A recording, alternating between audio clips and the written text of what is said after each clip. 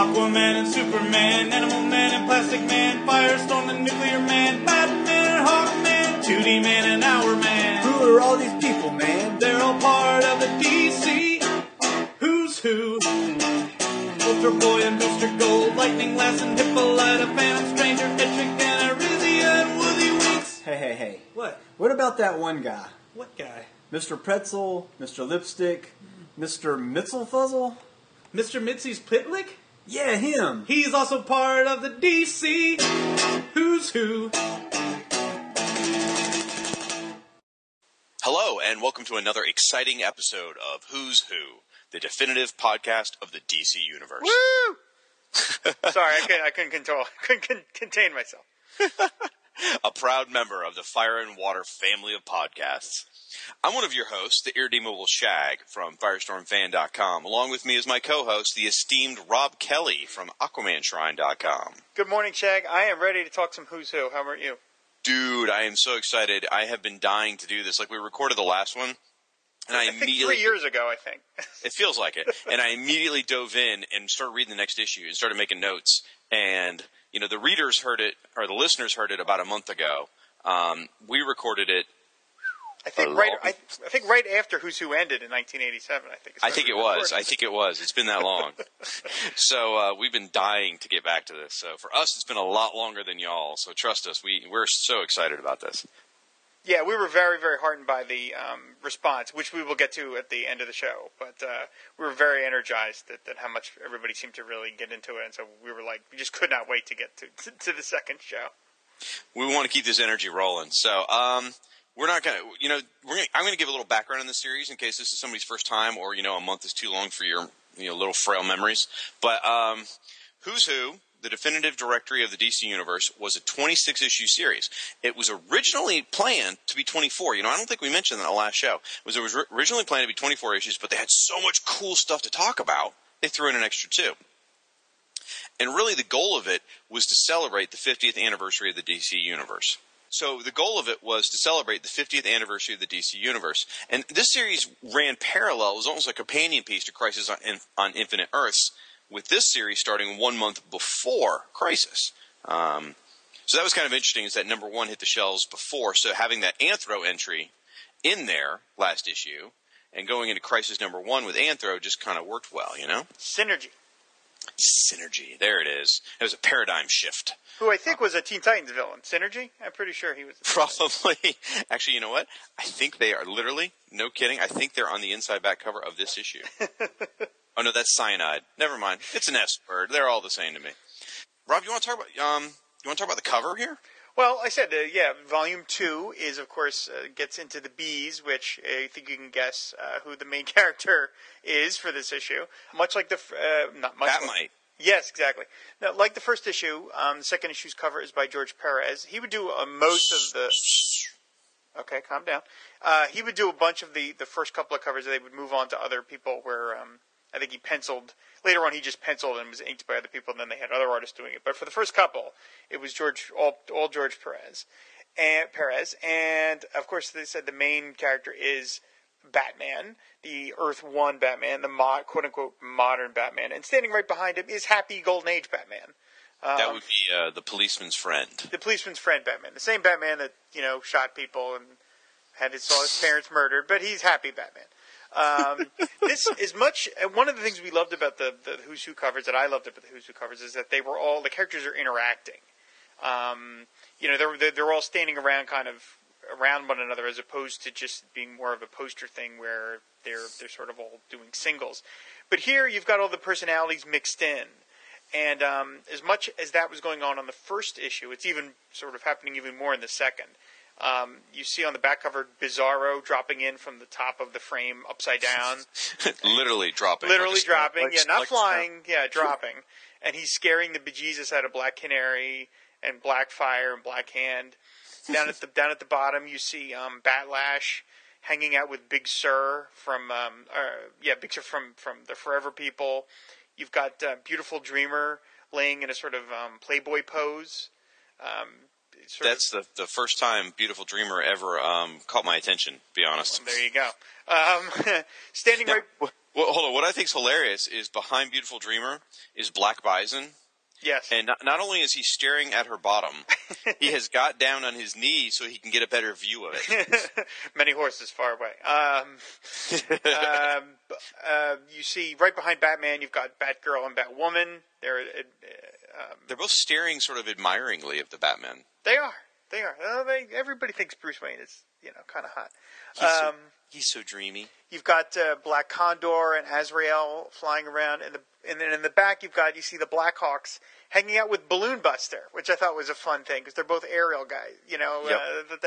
It was that stuff that I loved, just those little details of like, well, if these people are all in the same room, other than it becoming a giant fight, which guys would sort of like gravitate towards one another, and definitely you could see the Blackhawks and Balloon Buster looking at Bizarro like, what is going on there? So. Well, it cracks me up because Big Bear from the Forever People, you mentioned he's there with Batlash. It looks like he's almost chastising Batlash. A little. Oh, I called him Big Sir. Yeah, you're right. Yeah. He does. He looks like he's kind of like tut tut tut, which kind of what he's. Batlash is like, what the hell? Yeah, what the hell or whatever. I don't know if Batlash had an accent. And one thing to mention too, we mentioned everyone's in different poses. Now, if you were to step back and look at it from a perspective, it's almost like an MC Escher thing every time, in that none of the perspectives make any sense. No, not really. Everyone's standing just on air. Yeah. And some people are standing on top of each other almost. It doesn't make sense from that perspective.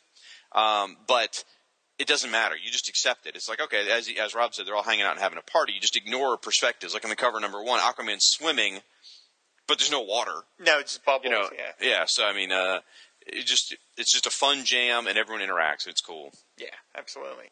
I just noticed that Ben Boxer, it looks like he's about ready to go take down Blackfire Thorn. Blackfire Thorn, yeah. That's pretty cool. He's had enough of this nonsense. On the inside cover is a repeat of what appeared in the first issue, which is just a basic summing up of what the series is and what it will tell you and what it won't be telling you. And then there is the glossary, a little brief glossary. Pronunciation glossary, yeah. Pronunciation glossary, yes. Azrael, Baron Blitzkrieg, Big Barda, and Bizarro. I find it personally hilarious that you stumbled over the word when the how to pronounce it is right there. I know. It's a meta joke.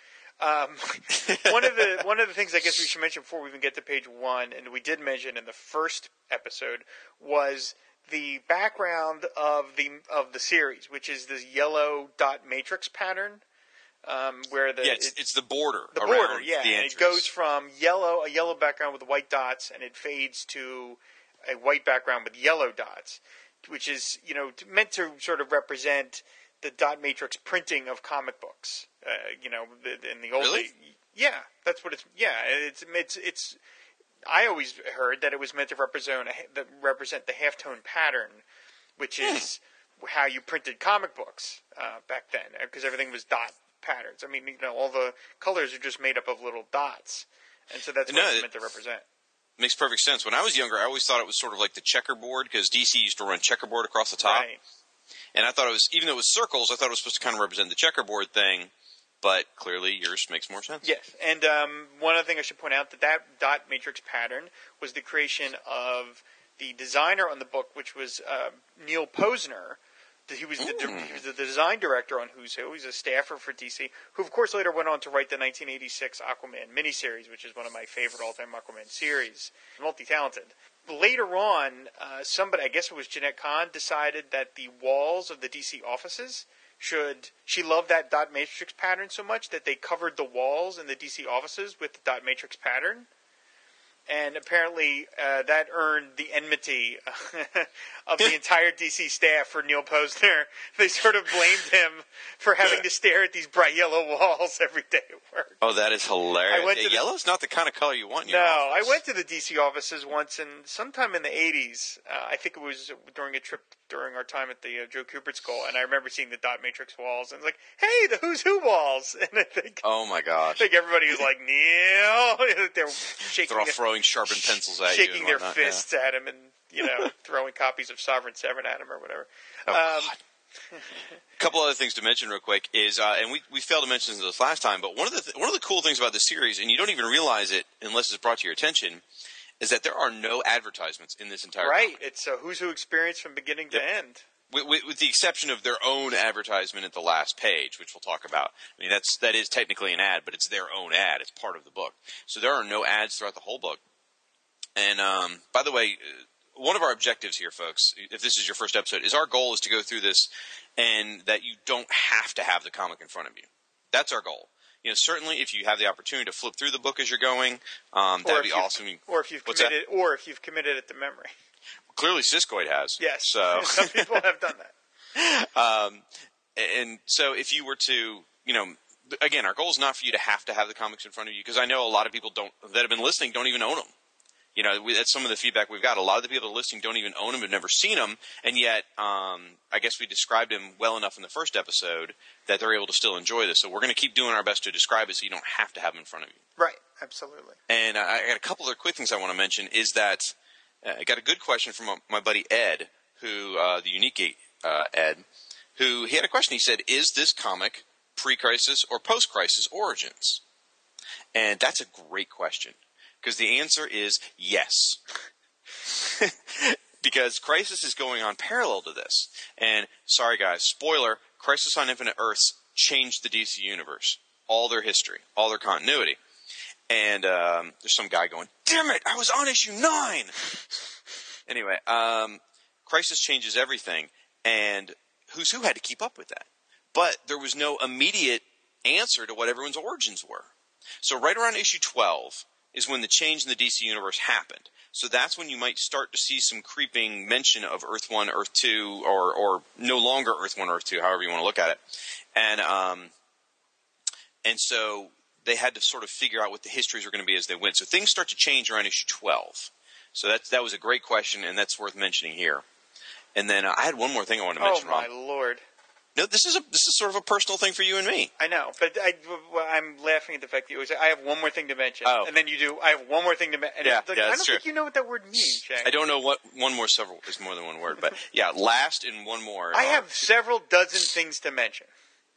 I'll just say that. I have several dozen things to mention. I don't know if you thought this through, Rob, but Who's Probably Who? not. Who's Who is sort of responsible for the Fire and Water podcast. Explain. Okay. I recorded an episode about Who's Who with my good friend Michael Bailey for his show called Views from the Long Box. And Michael does several other shows. He's on Two True Freaks. He does Back to the Bins. He does From Crisis to Crisis, a Superman podcast. Great guy. And he and I did an episode where we just talked about Who's Who for 2 hours or something. And we covered all Who's Who in one episode. So we didn't really dive into any details. But you listened to it. I did. That's true. You contacted me and said, "Wow, that was great. Shag, you're an absolute podcasting master and genius. Yeah, I'm sure I said that. May I bask in your shadow," kind of thing. I think is how the email went. But that, I'd like you produce that email, please. You were sort of already on the path of doing an Aquaman podcast, but I think that helped bring us together and ultimately led certainly to these Who's Who shows. Yeah, I would say that. Yes, I would say that's true. So Who's Who kind of brought us together, so we can blame Who's Who for what we've unleashed on the world. That's sweet. It's a bromance. Thank you, Who's Who. Thank you, Neil Posner. All right. So Neil Posner, I'd say, has redeemed himself from the dot matrix pattern. First from writing Aquaman, and then from bringing us together and creating this show. So there we go. Thank you, Neil, wherever you are. Rob's going to lead us through the episode, through the book for the most part this time. And you want to describe the page setting as far as foreground and background and all that? Yeah,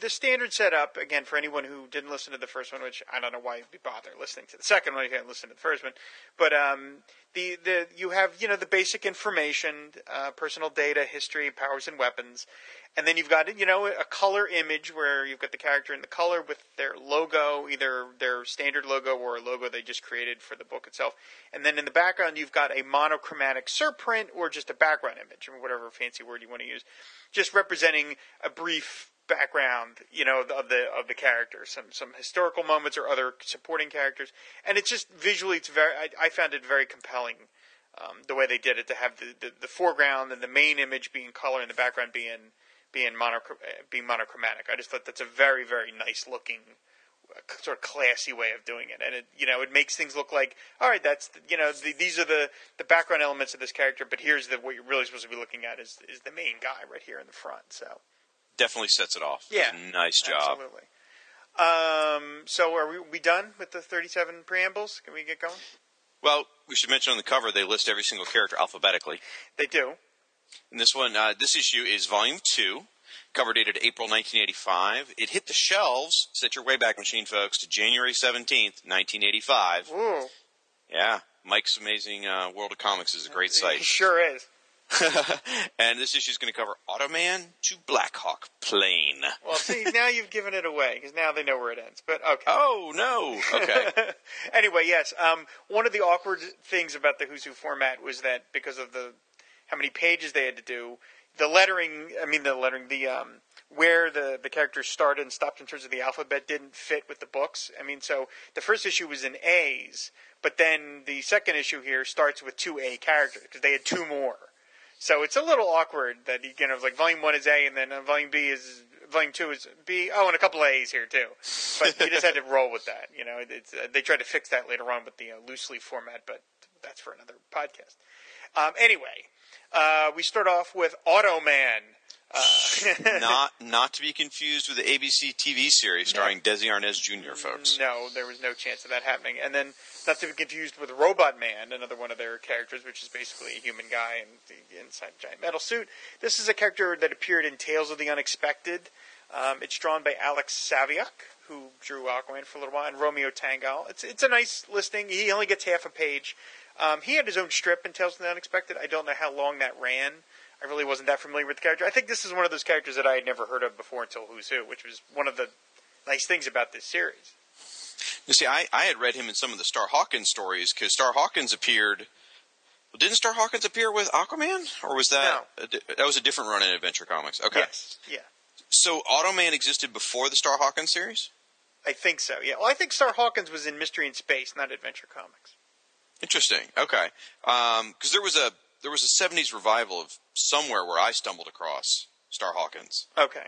And anyway, but it's just interesting. I didn't realize Automan operated independently before then. My favorite bit in here, though, is in his origin bit, where they say Automan apparently survived into the 21st century. So just from a flashing back sort of way from 30 years in the future, that's just kind of funny.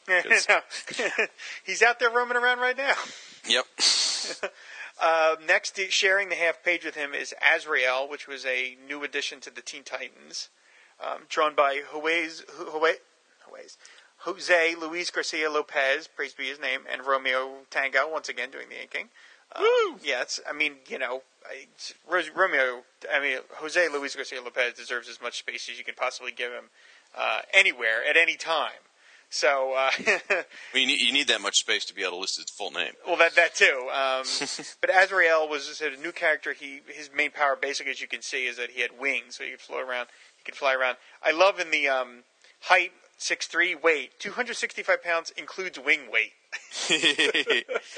Well, this is a good example of where it says Azrael's origin is a mystery, even to Azrael himself, where they had to work around a new character who was mysterious. Yeah, he had only first appeared like a couple of months previous, so they obviously wanted to give him a listing, but I like that his occupation is listed as space traveler.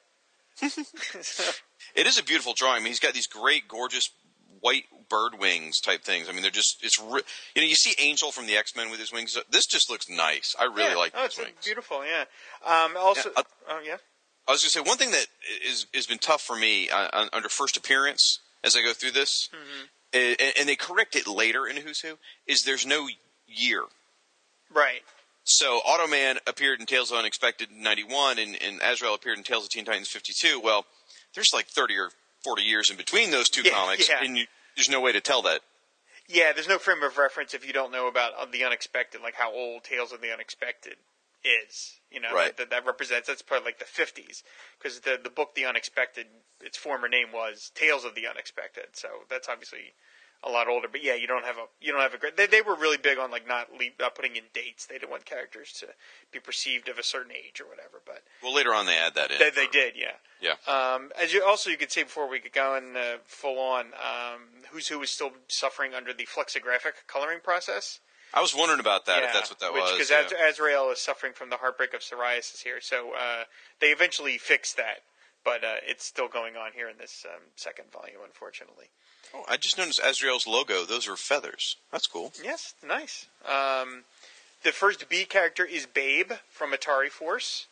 Not a whole lot to say about Babe. Babe was this kind of like a hulking, kind of like an elephant, and it sort of looks a little like an alien type elephant, where the coloring and so there's not a whole lot to say. So they give a whole lot of space to Babe. I mean, like more than 2/3 of the page is taken up by the drawing by penciled and inked by Eduardo Barreto, who drew Atari Force, and it's a very, very nice drawing here.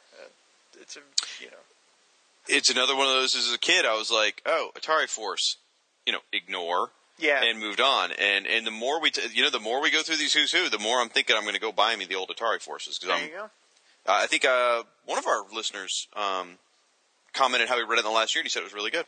Yeah, I'd always heard that it was a good book, and I know that they did some interesting stuff. Like, I remember they used to do like backup strips. Like, there's a character that's walking on Babe. It's like a little mascot, this little orange kind of cat-looking thing called the Hooka. And I think at one point at Atari Force they actually gave backup strips to Hooka. Like, Hooka had his own adventures drawn by Keith Giffen. I remember this. They used to reprint those in the little digest. They did. So it was kind of like an ambush buggy type humor. So obviously Atari Force, kind of let itself get a little goofy, which I think it probably would have enjoyed. Yeah. I like that Babe's occupation is unwilling adventurer. There you go. Very cool. Height 14 feet 2 inches, weight 1,650 pounds. So. Base of operations, multiversal space. That's cool. All right, I got to get this comic. You put that on a text form. I'm getting this comic. Yeah, well, when Firestorm gets canceled, we can do the Atari and Water podcast. It's a different show. You could get some new jokes. Anyway, next up is Balloon Buster, which is not a nasty kid that pops kids' balloons at like parks and stuff. He's a U.S. Army Air Corps veteran. He first appeared in All-American Men of War, number 112. He was a lieutenant in the U.S. Army Corps, drawn by my former instructor, Joe Kubert, which is what he's most famous for, as being my former instructor. It's a beautiful image. I mean, it's Balloon Buster walking right towards the camera, and then in the background you see a bunch of dog fights as rendered by Joe Kubert, which is like top notch. So it's it's not the most like exciting visual, because he's not a superhero. He's just kind of like a cowboy looking dude, but it's a great drawing. Let me tell you, this one's an interesting collection of things that just came together for me, because on the surface I go, okay, Joe Kubert, not always my favorite comic book artist in the 80s. Not that he's bad. He has an excellent history. Don't get just wait. I can tell Raw. I can see the steam coming out of his ears. Just hold tight. I haven't said anything.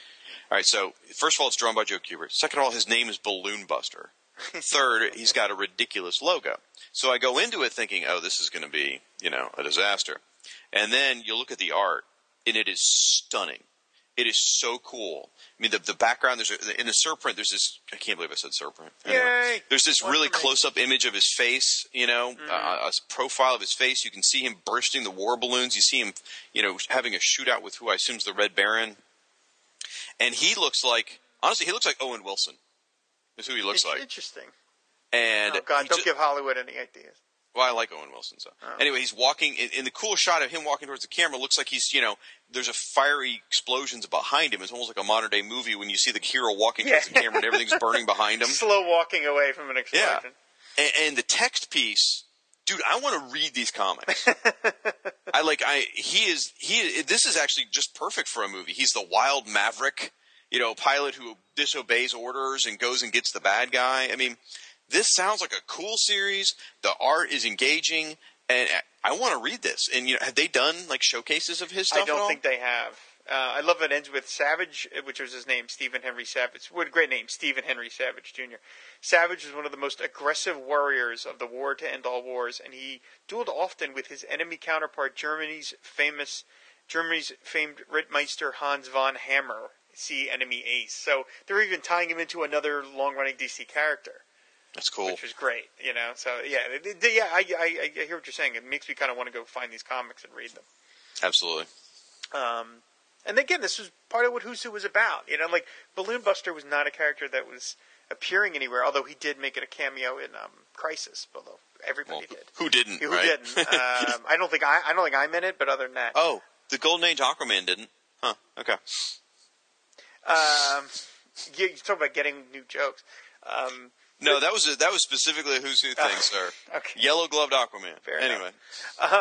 But here was DC's chance to brush off this whole character that had his own series for a while, and it was like, hey, he was a big part of our publishing history. Maybe not a big part, but he was a part of our publishing history a long time ago, and it's worthy of highlighting him. So I think that was part of one of the things I loved about this series was that they took the time to do that. Was to dust off these characters. In all my years, I never thought I'd have a 5-minute conversation on Balloon Buster. Yeah, really, yeah, seriously. I don't think they talked about him that much when they assigned Joe Kubert the drawing. Joe, just draw this, and Joe took out his big hands and his big pencil and drew it. Next up is another Baron, not another Baron, first Baron Bedlam, who was a new character, a villain from Batman and the Outsiders. And because he was a Batman and the Outsiders character, he was drawn by the great Jim Aparo. What? I don't. Are you seriously going to say Jim Aparo is not great? No, I'm not. But this is a tough one for me. I love Jim Aparo. Right. His Aquaman art is some of my absolute favorite. He's probably second to like Nick Hardy on that old series to me. He's phenomenal. I love his stuff in the 60s and 70s.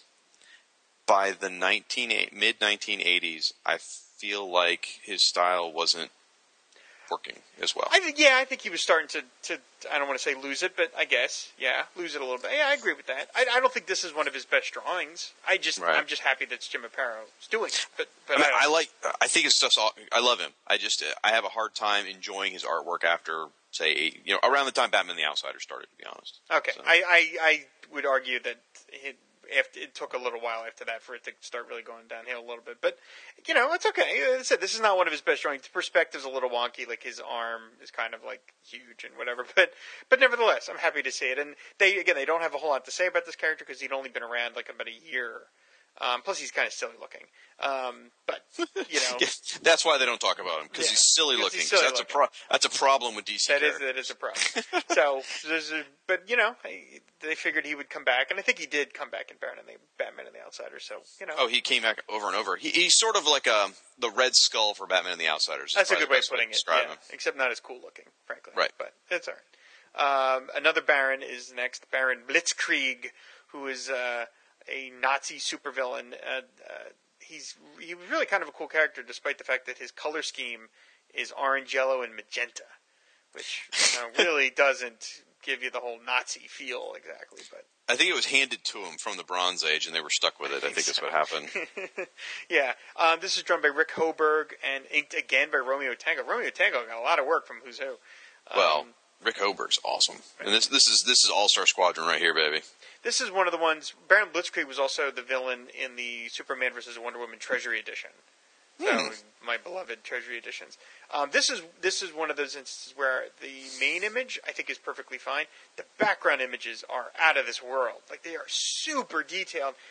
There's no less than 5 different scenarios going on here. You see a close-up of Baron without his mask on. You see him getting some acid thrown in his face by, I think it's concentration camp victims.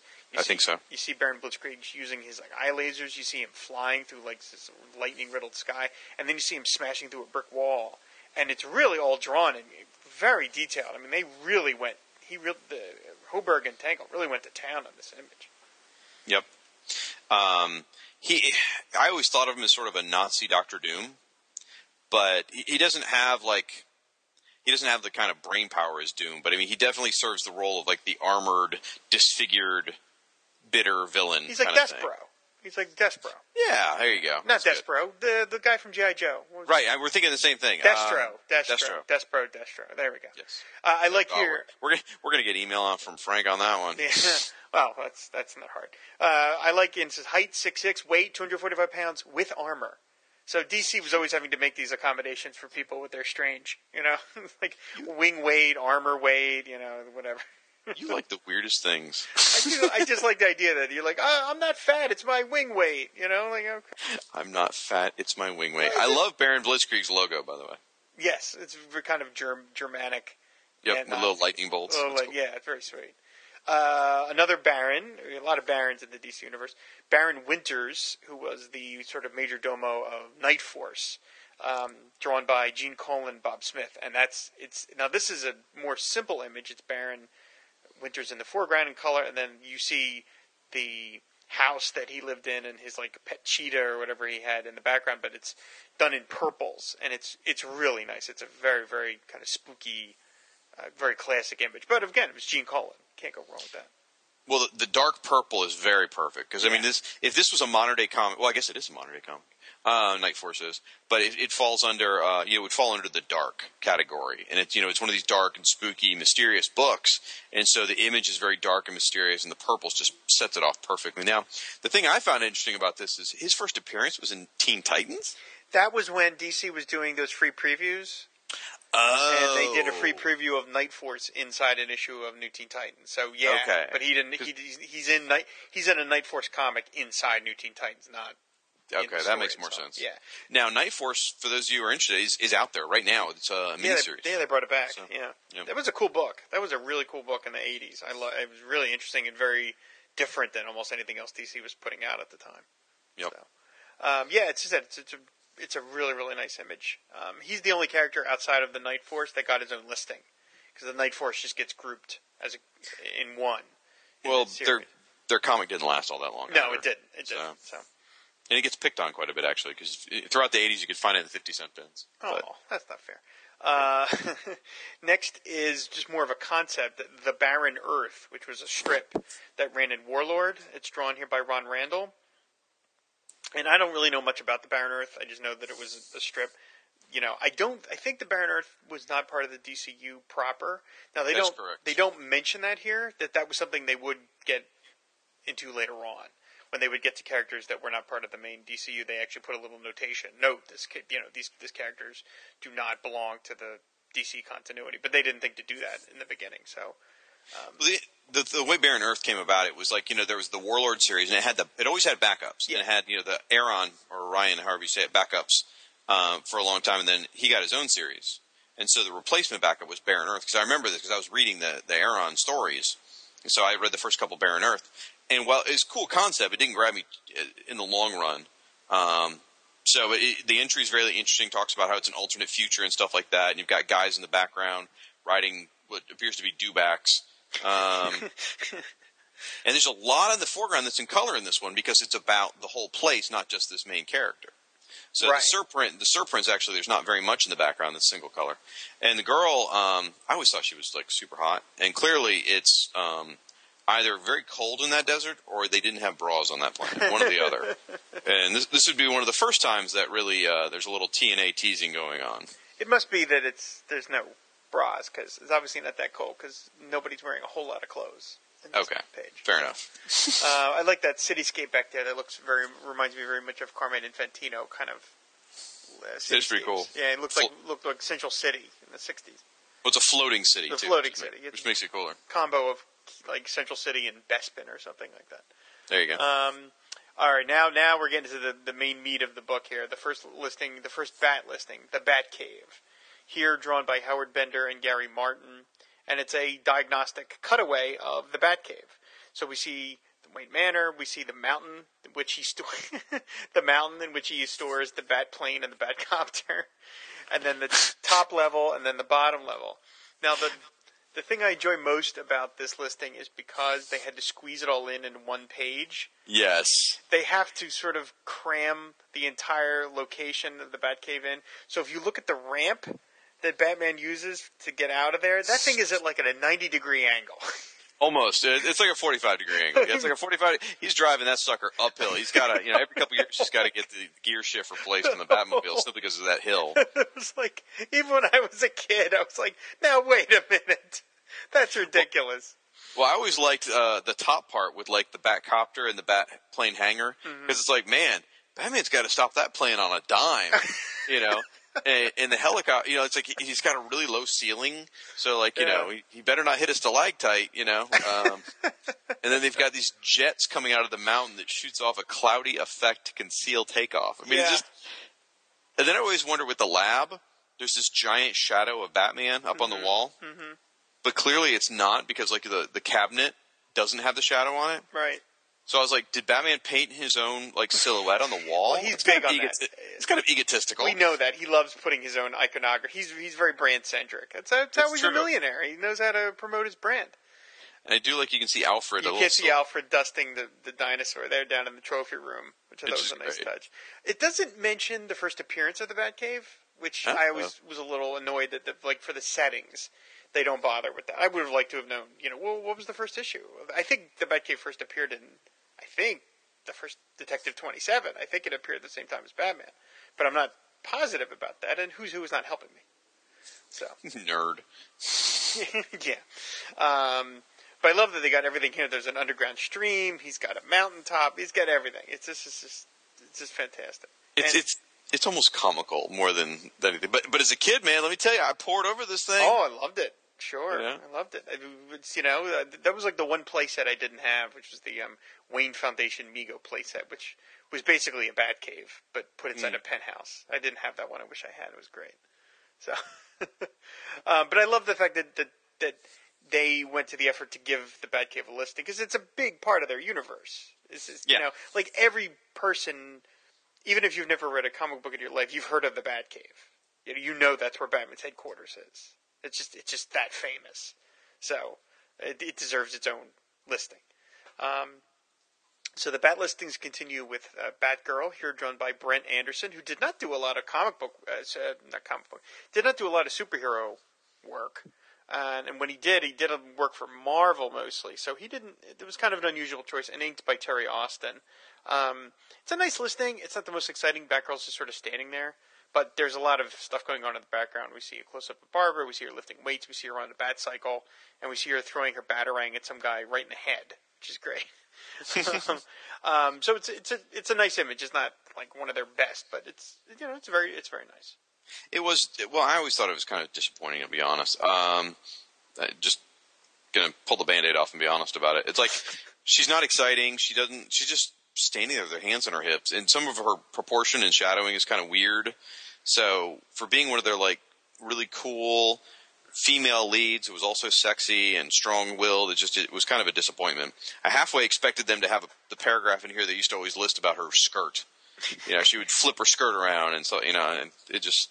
They did a much better job in the updates later, giving Barbara Gordon her proper respect. They also have a note here at the very bottom. It says, note, there was one other Batgirl, Betty Kane, niece of Kathy Kane, Batwoman. See, Batwoman. She fought crime briefly before retiring to focus on her first love, tennis. Now a national tennis champ, she rarely dons her old costume. Well, that character went on to become, in post-crisis, Flamebird. That's right, yeah. Yep. This was interesting. It's like, they had to admit, there was this other Batgirl, but who really cares? So let's just move on. We've already got so many Bat pages, we don't need another. Yeah, we don't have time for all this.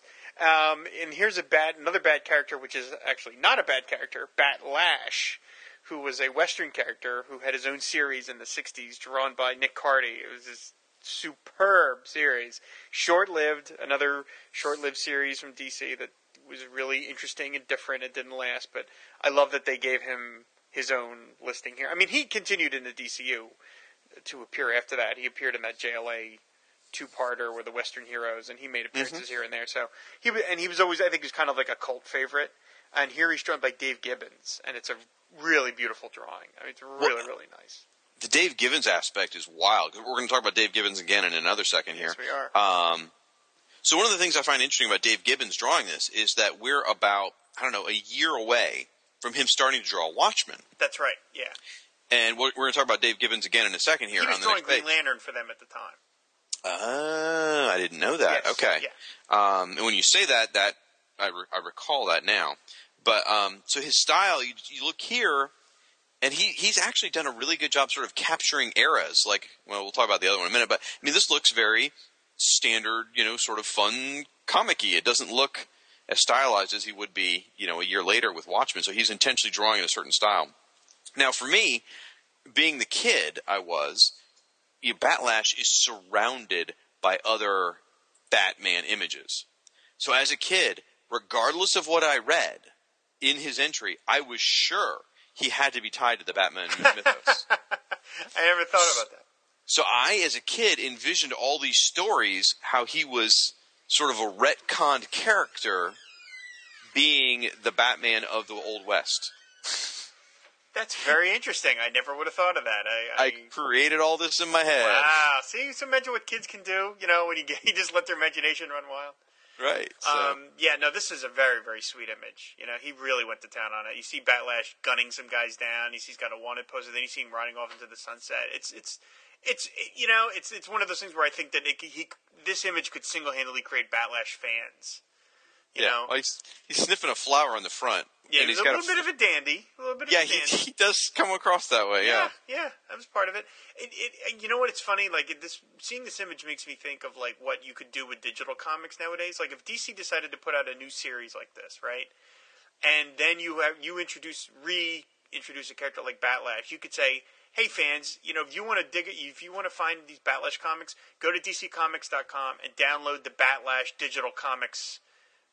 Volume 1, and you get all 6 comics, for like $5 or whatever. You know what I mean? Like, make it instant purchase. Because I really think that this would generate a new fan. I remember I was really compelled by it. I was not a big Western guy, but I love this image so much. I was like, wow, this is cool, So, dude, that digital idea, I'd go buy some Balloon Buster comics right now. Exactly, there you go. Yeah, see, thank you. You're welcome, DC. And now we mentioned it, he's probably just a matter of time till he shows up, till Batlash shows up in All-Star Western. Next up is one of the big ones, Batman. Here it is. The original, the Golden Age Batman, and drawn again by Dave Gibbons. We've got Dave Gibbons doing 2 pages in a row. Again, it's very, very stylized. Yeah, it he's looks drawing, like a very cartoony Batman. Yep, and intentionally. Yeah. And Perez did the same on the cover. And, the policeman's friend version of Batman. Right. Well, part of the reason, I guess some people wonder why Dave Gibbons is that when Brave and the Bold ended, which was the original Batman team-up book, it ended with number 200. The final issue of Brave and the Bold featured I'm doing air quotes, team-up with the Golden Age Batman and the Modern Age Batman. Of course, the Golden Age Batman was dead at that point, but it's a sort of team-up. And they got the first half of the book drawn by Dave Gibbons in that sort of cartoony style to make it look kind of old school. So that was less than a year, or a little more than a year after that. So I think Dave Gibbons was sort of in people's minds when they thought about the Golden Age Batman because he had basically done the last Golden Age Batman story. So I think that's probably why they tapped him to do this listing. And it looks great. You see the origin, you see the Batmobile, you see the Bat Signal, you see Wayne Manor, and then you see Bruce, Alfred, Commissioner Gordon, and Robin. It's unfortunate there's not more space. There's a lot to talk about. So he gets less than half the page, but it's a very, very nice image. Batman just running right towards the camera, reminding me of the '60s TV series credits. Oh yeah, it's absolutely beautiful, and it's it actually makes me wonder, just thinking about this. When he died in Adventure Comics, right? And I just wonder how much people lost their freaking mind over them killing Batman. That was weird. That was a weird story. Yeah. You felt bad, You're like, geez, they don't even need him anymore, Right. We'll just kill him off. Yeah. But yeah, it's a great entry. I love seeing that classic Batmobile. I've always loved that Batmobile. I love that Batmobile. Absolutely. So. Yeah. And the colors are nice. The surprint is like a magenta, which really sets off nicely with the Batman colors and stuff. So it's a very, very pretty image. I love Powers and Weapons. An incomparable athlete, far superior to mere Olympic level. Screw you guys. Who cares? Batman can outdo all of you. It's interesting to read clearly what happened was someone wrote one of the Batman entries and then went in and copied it and edited it for the other Batman. Because a lot of this stuff parallels. When we get to the next Batman, Earth 1, it's an incomparable athlete, far beyond Olympic level. It's also, a lot of the stuff is the same, and they just kind of sort of tweak it, except towards the end of each entry, it starts getting more and more, different. Yeah. This was something else, too, that they don't have a listing here for when someone is deceased. Obviously, in comics, deceased is not a permanent state of affairs. Well, back then it was a little more. Back then prominent. it was, yeah. And I mean, as of this listing, the Earth 2 Batman is dead. But they don't list, like they list marital status, widowed. Well, not really, because he's dead. He's not widowed anymore. I mean, so it's kind of a weird thing that they acknowledge that he is dead, but his personal data is still listed as if he is like Batman is still an ongoing concern. I mean, group affiliation, known relatives, marital, occupation. He can't have an occupation. He's dead. So I wonder, the way they wrote this was, he said, Bruce Wayne donned his Batman uniform for one final mission with the Justice Society and laid down his life to save Gotham from a superpowered criminal. Yeah. I wonder if they tried to soften that for kids. Like, because as a kid, I don't know if you'd understand what lay down your life meant.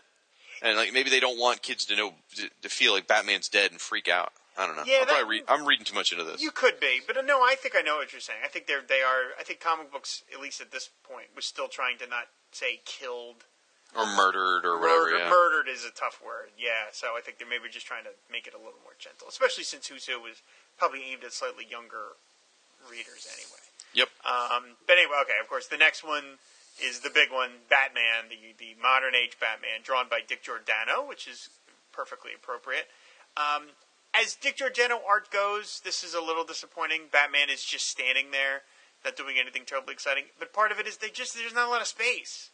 There's just so much information that they have to impart. There just is not a whole lot of room. So, yeah. I disagree. Yeah? See, I think it's a great image because it's a contrast to the other one. Batman Earth 2 is running at the camera, his cape's all flowed out. Here he's standing there, imposing. I mean, he looks like a scary mofo in this drawing. He is definitely more Grim Avenger of the Night here. Yeah, and the hand raise, I don't necessarily get that, but I mean, he's there, and there's a I guess it's a fist, but there's a presence. And he's standing there, instead of having to chase the villain, he's standing there imposing and scaring the villain. So I think these two actually would have worked well on opposite pages. Yes. Because of that nature. Because you've got, the other one had the classic Batman Batmobile. This one has the modern Batmobile. Yeah. They both have Joe Chill shooting the parents. They both have, so I think that it's almost like these two were designed to be on facing pages, I think. Yeah, it is kind of, one of the downsides to having like a fixed format like this is that, the characters don't always... yes, it would have been more appropriate to have the two Batmans facing each other. But it's all Baron Earth's fault. Yeah. Threw off the list. Damn you, Baron Badlam. That's right. But yeah, when they did the updates, they got Alan Davis to do the Batman entry, and they gave a lot more space to the art because they just realized. Because I think here they were still kind of figuring out that they could give some of their main characters 2 pages. Mm-hmm. I think here they were still figuring everybody just gets 1 page, the teams get 2 pages, but they quickly fixed that. As they went on, they realized, oh no, we got to give some people 2 pages, and within a couple of issues, they've already changed that format. So I think that rule is still in effect for Batman, because clearly, had they realized it would have been appropriate to do 2 pages, you would have given the modern Batman 2 pages. I mean, like 6 pages. Yeah, probably. Really. It's a fun entry to read because this is an interesting period of Batman's history.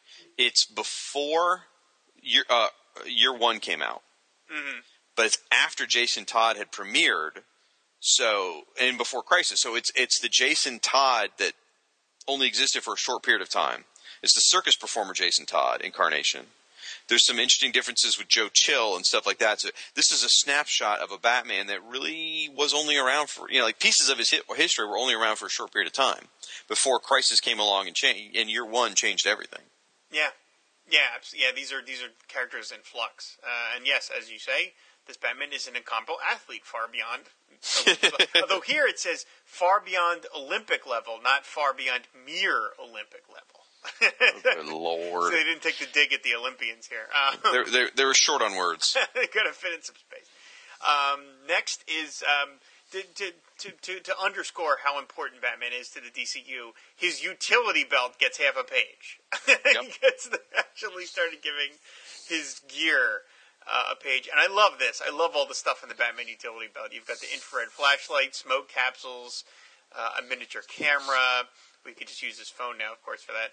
Lock-picking tools, tear gas pellets, laser torch, Batline reel. I mean, it's just great. It's if you're like a little comic nerd, this is just genius that you get to see all this stuff in there. Let me tell you, as a kid, because I was a big Batman fan as a kid, as every child is, and then you grow out of it. Hollow Live. What's that? Hollow Live. I sat here and pored over this Batman utility belt entry, and I would look at each one of the little things inside there, like the microprocessor power source, or the micro cassette recorder, or specifically the plastic explosive grenades, which look like just, chiclet-sized grenades. He's got a pouch for his jelly beans. Right.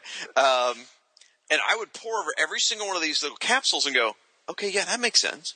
Yeah. Okay, yeah, totally that makes sense. Yep. Right, okay, there, and literally I was, helping justify it in my brain, like, okay, yeah, this works. The other half of the page is devoted to the Batmobile, and we see through a multicolored surprint, which is kind of interesting, different Batmobiles. There's the 60s one, the 40s one, and then we've got the modern one that, of course, was immortalized in the Superpowers line of toys. I love every single one of these Batmobiles. The Batmobile could have gotten its own full page. I would have loved to have seen like a whole page of Batmobiles. That would have been cool. It's drawn by Dick Giorgeno and Mike DiCarlo, by the way. But and then they've got, interesting enough, someone spent a lot of time on like an inside shot of the car. The dash, yeah. Yeah, the dashboard and this chair. I mean, there's a lot of detail on that little tiny drawing for some reason. Honestly, I think they pulled that out of something else. I don't think that's a Dick Giordano and Mike DiCarlo. I think they pulled that out of one of the more technical listings for the Batmobiles and other stuff. But I do like how Batman's got his own like silhouette as the the horn on the wheel. It is all about branding. He is. Him. He's big. He's big in branding. Yes. Don't ever use this stuff without copyright. I tell you, Wayne Enterprises will sue your ass. Continuing with the Bat listings, there's Bat Plane and Bat Boat. So they really just devoted a large chunk of this book to Batman stuff. This page always felt like it was a waste. Aww. I didn't care. I'm like, Batmobile, sure. The Batplane, I don't care about that. He needs that stuff when he's chasing after the Penguin and stuff like that. So. By the way, we should have mentioned real quick on the Batmobile entry. It mentions here the Batmobile is designed and constructed by world famous stunt driver Jack Edison, who owes his life to Batman. And if I recall correctly, isn't Jack Edison a real person? No. No, he was okay. No. Well, that used to come up a lot. Who designed the Batmobile? Like in trivia questions in different places, and I always knew where to find the answer because I remembered it in this entry. Right. I thought he was a real guy. I don't think so. No, I don't think so. Right. You may be confusing it with the guy that designed the Batmobile for the TV series. I probably am. Who is still around, and I think that's part of like the design of the Batmobile. I think it's part of the reason that the TV series is still hung up in channels and never being released on DVD or some weird thing. But that's for another show. Anyway, more Batman entries. Batmite. Drawn by Marshall Rogers. And this is a very, very fun entry. You've got little pudgy Batmite, and he's holding a statue of Batman.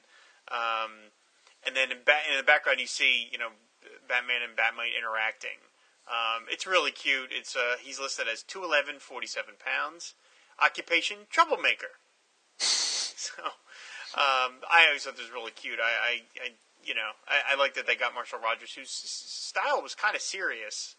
And was known for doing some of the more grim Batman adventures, but they got to do this lighthearted thing. It's really a nice entry. Now, I've got a question about Batman. I honestly don't know the answer. I don't know if you do. Did he appear in the 70s cartoon first or in the comic first? Oh, in the comics. He first appeared in the comics in the 60s, in the early 60s. Okay. Because in the early 60s, every major DC hero had their own imp character. Quisp and Mxyzptlk. Quisp and Mr. Mxyzptlk. Batmite, Wonder Woman had Prody. Flash had Mopey. Green Lantern had some character I don't remember, and then the Martian Manhunter had one too. That was like the signal that you made it if you got your own imp character. I did not know there was all those other imp characters. Yeah, you think Grant Morrison would have used more of them? You would think. Go to in his Fifth Dimension thing for the Manhunter run. Go to the Idle Head of Dazzler or whatever the name of that site is, and you can look it up. They've all got their own. Yeah, they all had their own. I wanted to do a post about that on the Shrine one day, about all 7 main JLA characters had their own imp characters. There you go. Got some fodder for next week. There you go. One last Bat entry, Batwoman. Here again, drawn by Dick Giordano. And I love this entry actually a lot more. I think Dick Giordano drew women exceptionally well. And very classic, old Hollywood style. In the background image, There's just a profile, not a profile, a full-on shot of Kathy Kane without her mask on. It's just a beautiful image. I mean, Dick Giordano drew a lot of romance comics in the 50s. You could see why he would have excelled at that. He was really, really good. She was an Earth 2. She's the Earth 2 Batwoman. She first appeared in Detective Comics number 233. And just this was the precursor to the Batwoman character that exists today. Yeah, I mean, this is Kathy Kane. Yeah. Or Kane. Kathy Kane, yeah. You know what? Looking at these two, Batwoman and Batgirl, these were also designed in such a way to be next to each other. Yeah, kinda. Yeah. You got the large face of each of them without their masks. The beautiful woman. They're both riding their motorcycles. They're both, that girl's taking someone out with a batarang. This girl's taking someone out with a can of spray. Their backs, if you had these two on facing pages, their backs would be to each other. Kinda, yeah. I'm pretty sure these were designed to be up against each other. Right. Well, I mean, they knew they would be because of the alphabetizing of it. But well, I don't know. When you start drawing it, though, if you drew this 3 months before the series was put together, maybe they hadn't settled on the format. Maybe they thought they would cluster certain things together. I don't know. I don't know. Maybe we'll have to find out. I'll have to look into just speculation. Just speculation. That's all what this show is about, speculation. And now we are entering Jack Kirby town. No kidding. Because the next 4 entries will be by Jack Kirby. Because they are all characters from New Gods. And that's not a bad thing. Don't misinterpret. No, I'm not knocking. I'm just saying this is just interesting that just by the sheer quirk of fate and alphabet, you've got Beautiful Dreamer, Ben Boxer, Big Barda, and Big Bear all clumped together. Beautiful Dreamer first appeared in Forever People #1. Ben Boxer first appeared in Commandy #1. Big Barda first appeared on Mr. Miracle #4, and Big Bear also first appeared in Forever People #1. Beautiful Dreamer is, I never really quite caught into the way Jack Kirby drew women. They just looked kind of weird and angular to me. I can be persuaded here because Beautiful Dreamer looks quite fetching, especially in her ripped low-cut top that we see in the main image. So it's I will admit, when I was a kid, I just was not into the New Gods, so I sort of glossed over these entries. I'm more appreciative of it now. But back then, I was just like, oh, okay, more New God stuff. Flip. Well, it took me years to get the New Gods. Honestly, it was probably till about 2001, that recently, that I finally clicked with New Gods. But I'll tell you, still to this day, Forever People are the ones I click the least with. Okay, interesting. So there's not a knock against them. It's just, give me Mr. Miracle and Mr. Light Miracle. Ray and everything else first. And then okay, Forever People. There is a Jack Kirby Absolute Edition of like all the New God stuff together in order. Someday, if I have like an extra $500, I want to buy that and read them all because I really would like to give the series a chance. Well, they did do these cool collected versions back, I don't know, about 10 or 15 years ago of the strips, and they're a couple volumes each, but they were in black and white. And that was pretty nice. Okay. Seeing Jack's artwork without color was really kind of cool. Interesting. So next up is Ben Boxer, who is like... Ben Boxer, to me, looks a bit like concept art for a Superpowers figure. Because he's doing an action. You've got 3 images in color, and then you've got the background image. But here he's standing there, and he's got this little... a little drawing of, I'm guessing, sperm on his chest. That's what like a sperm egg.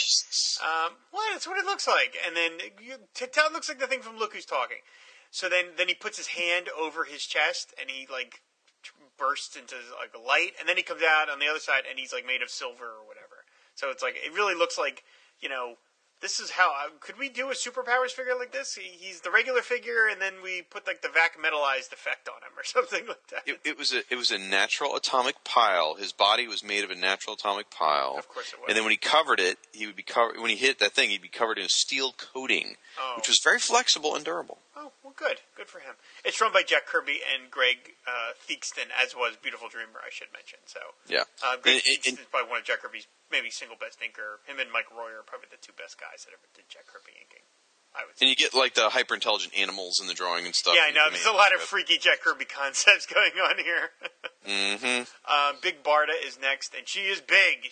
This is probably my favorite Kirby listing, at least for this issue, because she is bursting out of the frame to come to the reader. I mean, she's almost bursting past the border into the Almost. into the which would have been neat if they did. I don't know. We'll have to, as we go through these issues, we'll have to see if they ever did that. Probably not. But she's bursting at the seams, which to me is great because she's 6'2". So for a female character, that's pretty tall. I mean, in the real world, a 6'2" woman would be a basketball player. In the DCU, that's just pretty tall. You know, yeah. The average woman in the DCU is probably a good, half foot taller than real women. But in the DCU, she's still pretty big. And I'd say Barda is appreciated nowadays amongst the fans, as a strong, powerful woman character. But back then, she was stuck in the fourth world corner. Kind of, yeah. Yeah, people didn't really acknowledge her other than being, she was the tough lady married to Mr. Miracle. Right.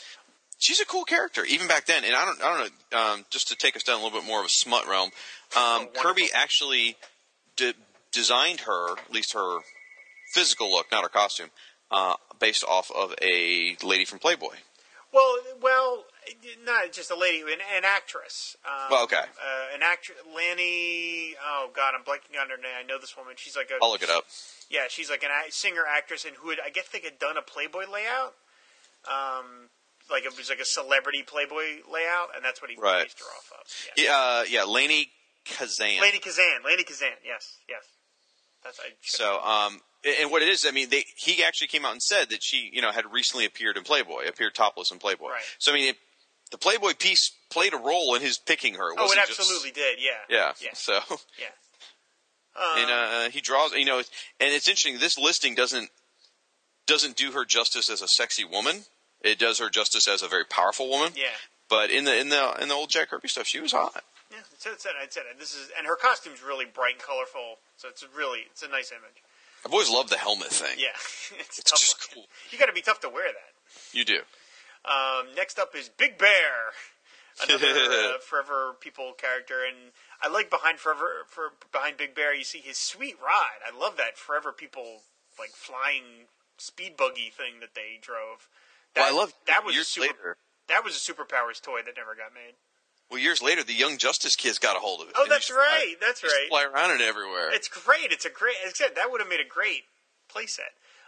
The design of this page is really interesting in that you see in the surprint, you see a profile of Big Bear, and then you see Big Bear with the Forever People flying, and then in the background you see a cityscape, but it's all done in silhouette and it's tilted at an interesting angle. It's just that's a neat kind of funky abstract design that I really like. It really sort of juts out at you a little bit. It's not meant to be totally realistic, or it's not part of the rest of the image.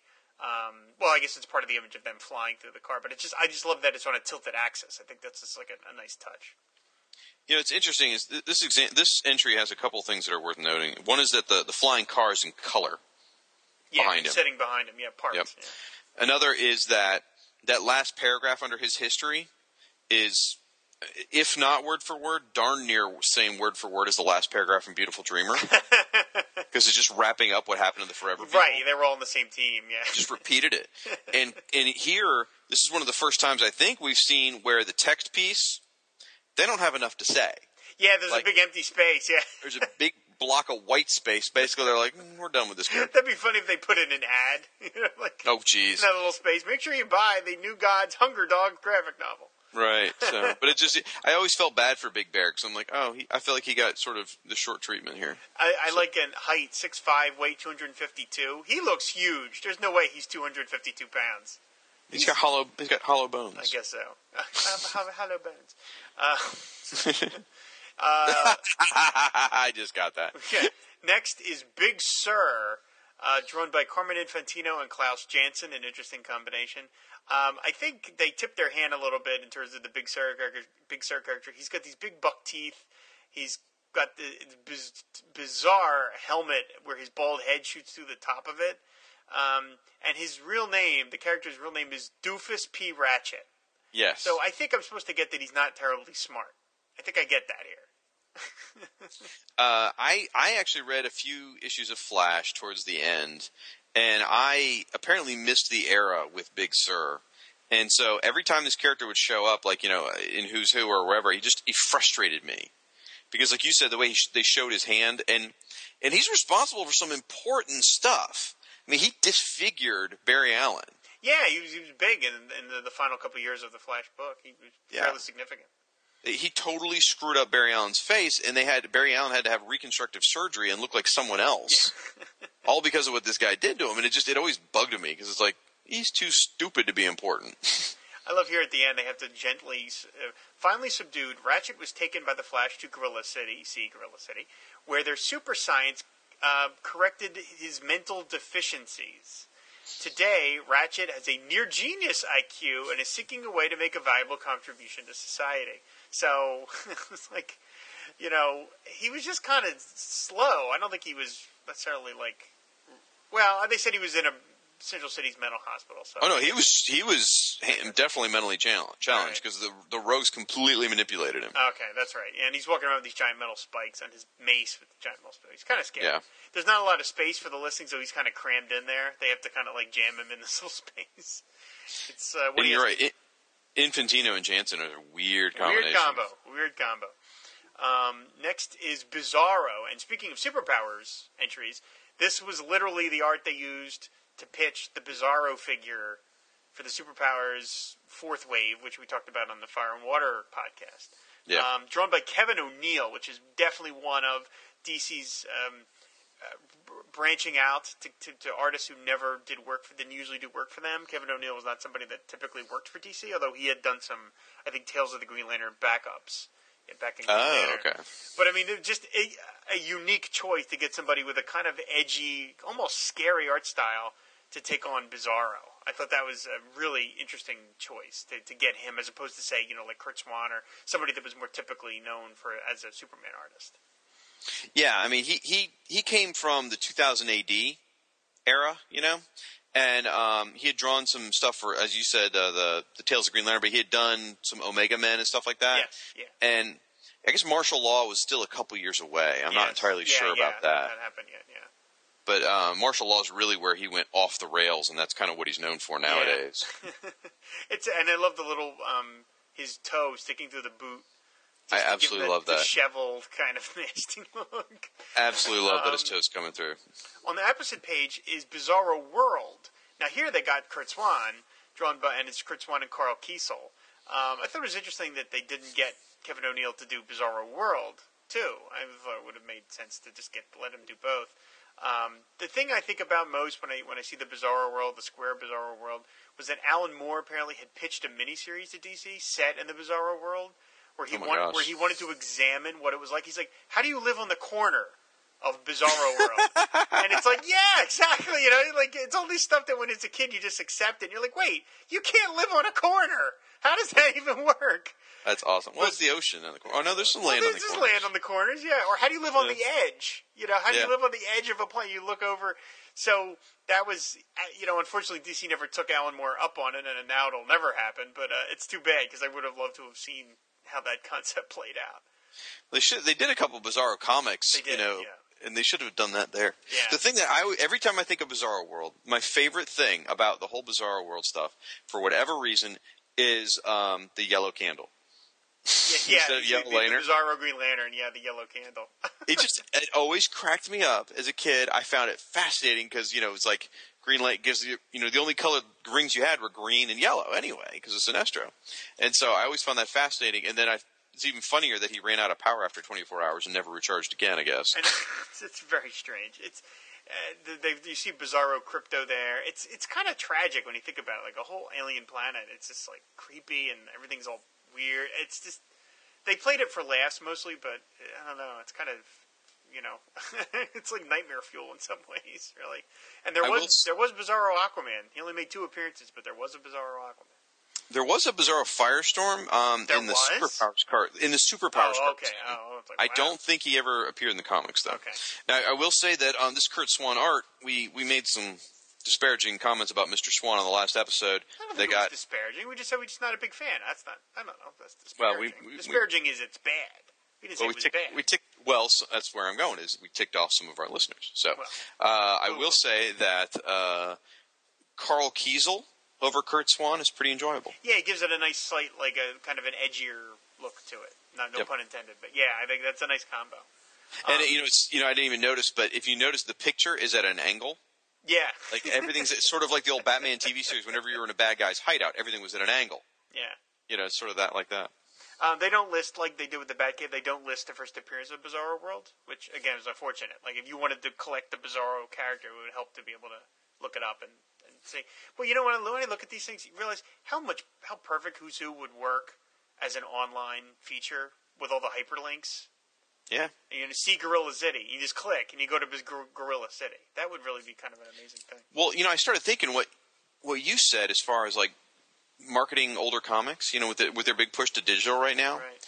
They could do something like that if they market pre-crisis comics. You know, like they did a big sale on Aquaman recently. Yes. You know? Let's just say instead of it's a whole history thing, let's say they do a series of Western comics, you know, whatever. And they could put that Batlash entry up there. Because it is a snapshot in time as a one-page ad for those Batlash comics or something almost. Like, I mean, it could work. I'm trying to figure out how you could repurpose this material, and I really think nowadays that would work. Yeah, absolutely. Anyway, let's move on to the next page because I'm taking over. Okay. Firestorm villain Black Bison, drawn by Pat Broderick. Just said I'm taking over. You just sit down and take a breath there, young man.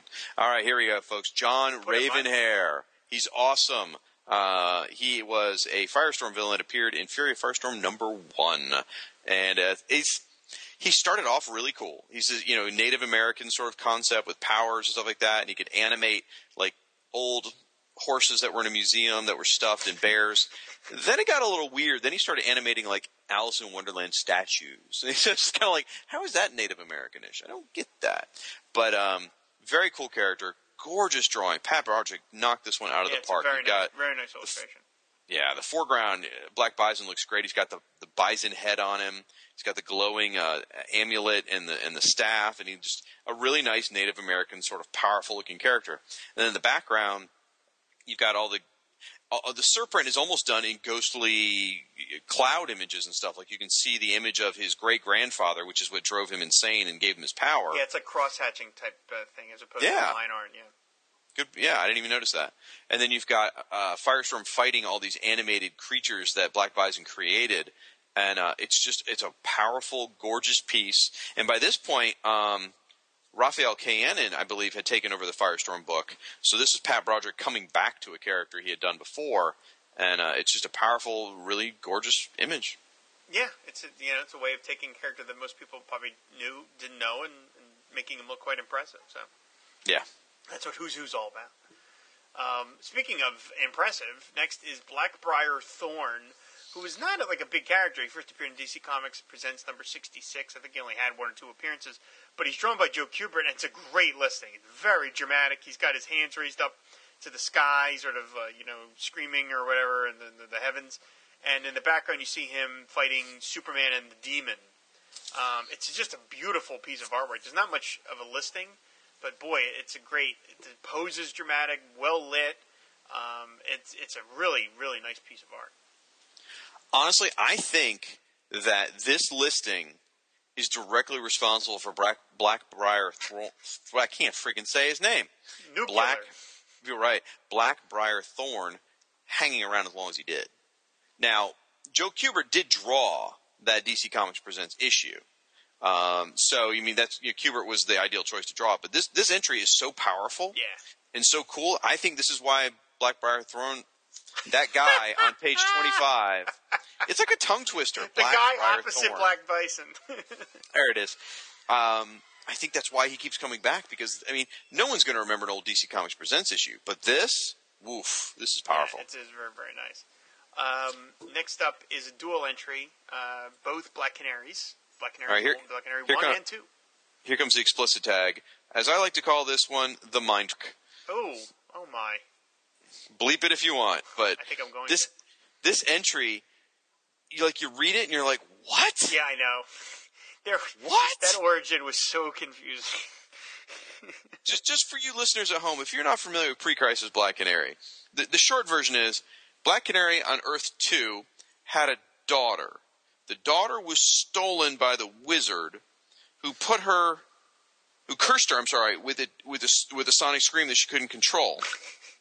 So then Black Canary says, "Oh, Johnny Thunder, will you please take my child and put her somewhere safe in suspended animation in another dimension?" Then Johnny Thunder made them all forget she ever had a child, or made them think Superman, the baby died. Superman, not Johnny Thunder. Superman. Was it? Well, it says here Johnny Thunder made the Lances forget. So you said you think Superman made them forget. Did he kiss them both, the husband and wife? He's involved. I forget. They detail it in JLA number 219 and 220, and Superman is involved in that. Okay. When he was transporting Black Canary from Earth 2 to Earth 1, where she joins the JLA, because they had to explain how the character who was around in World War II was all of a sudden as young as everybody else over on Earth 1. Oh, I'm getting there. It gets more confusing. So they think the baby's dead, but the baby's actually trapped in this interdimensional area. Then, Black Canary is traveling from Earth 1. She goes. It's so confusing. She goes from Earth 2 to Earth 1, and she goes in the middle of the dimensions. In between the two, she goes to visit her daughter. She finds out she's still alive. Then the old Canary dies and wants her young daughter to take her place, and puts the old Black Canary's memories in the young daughter's body, erasing her mind. What the hell? It is.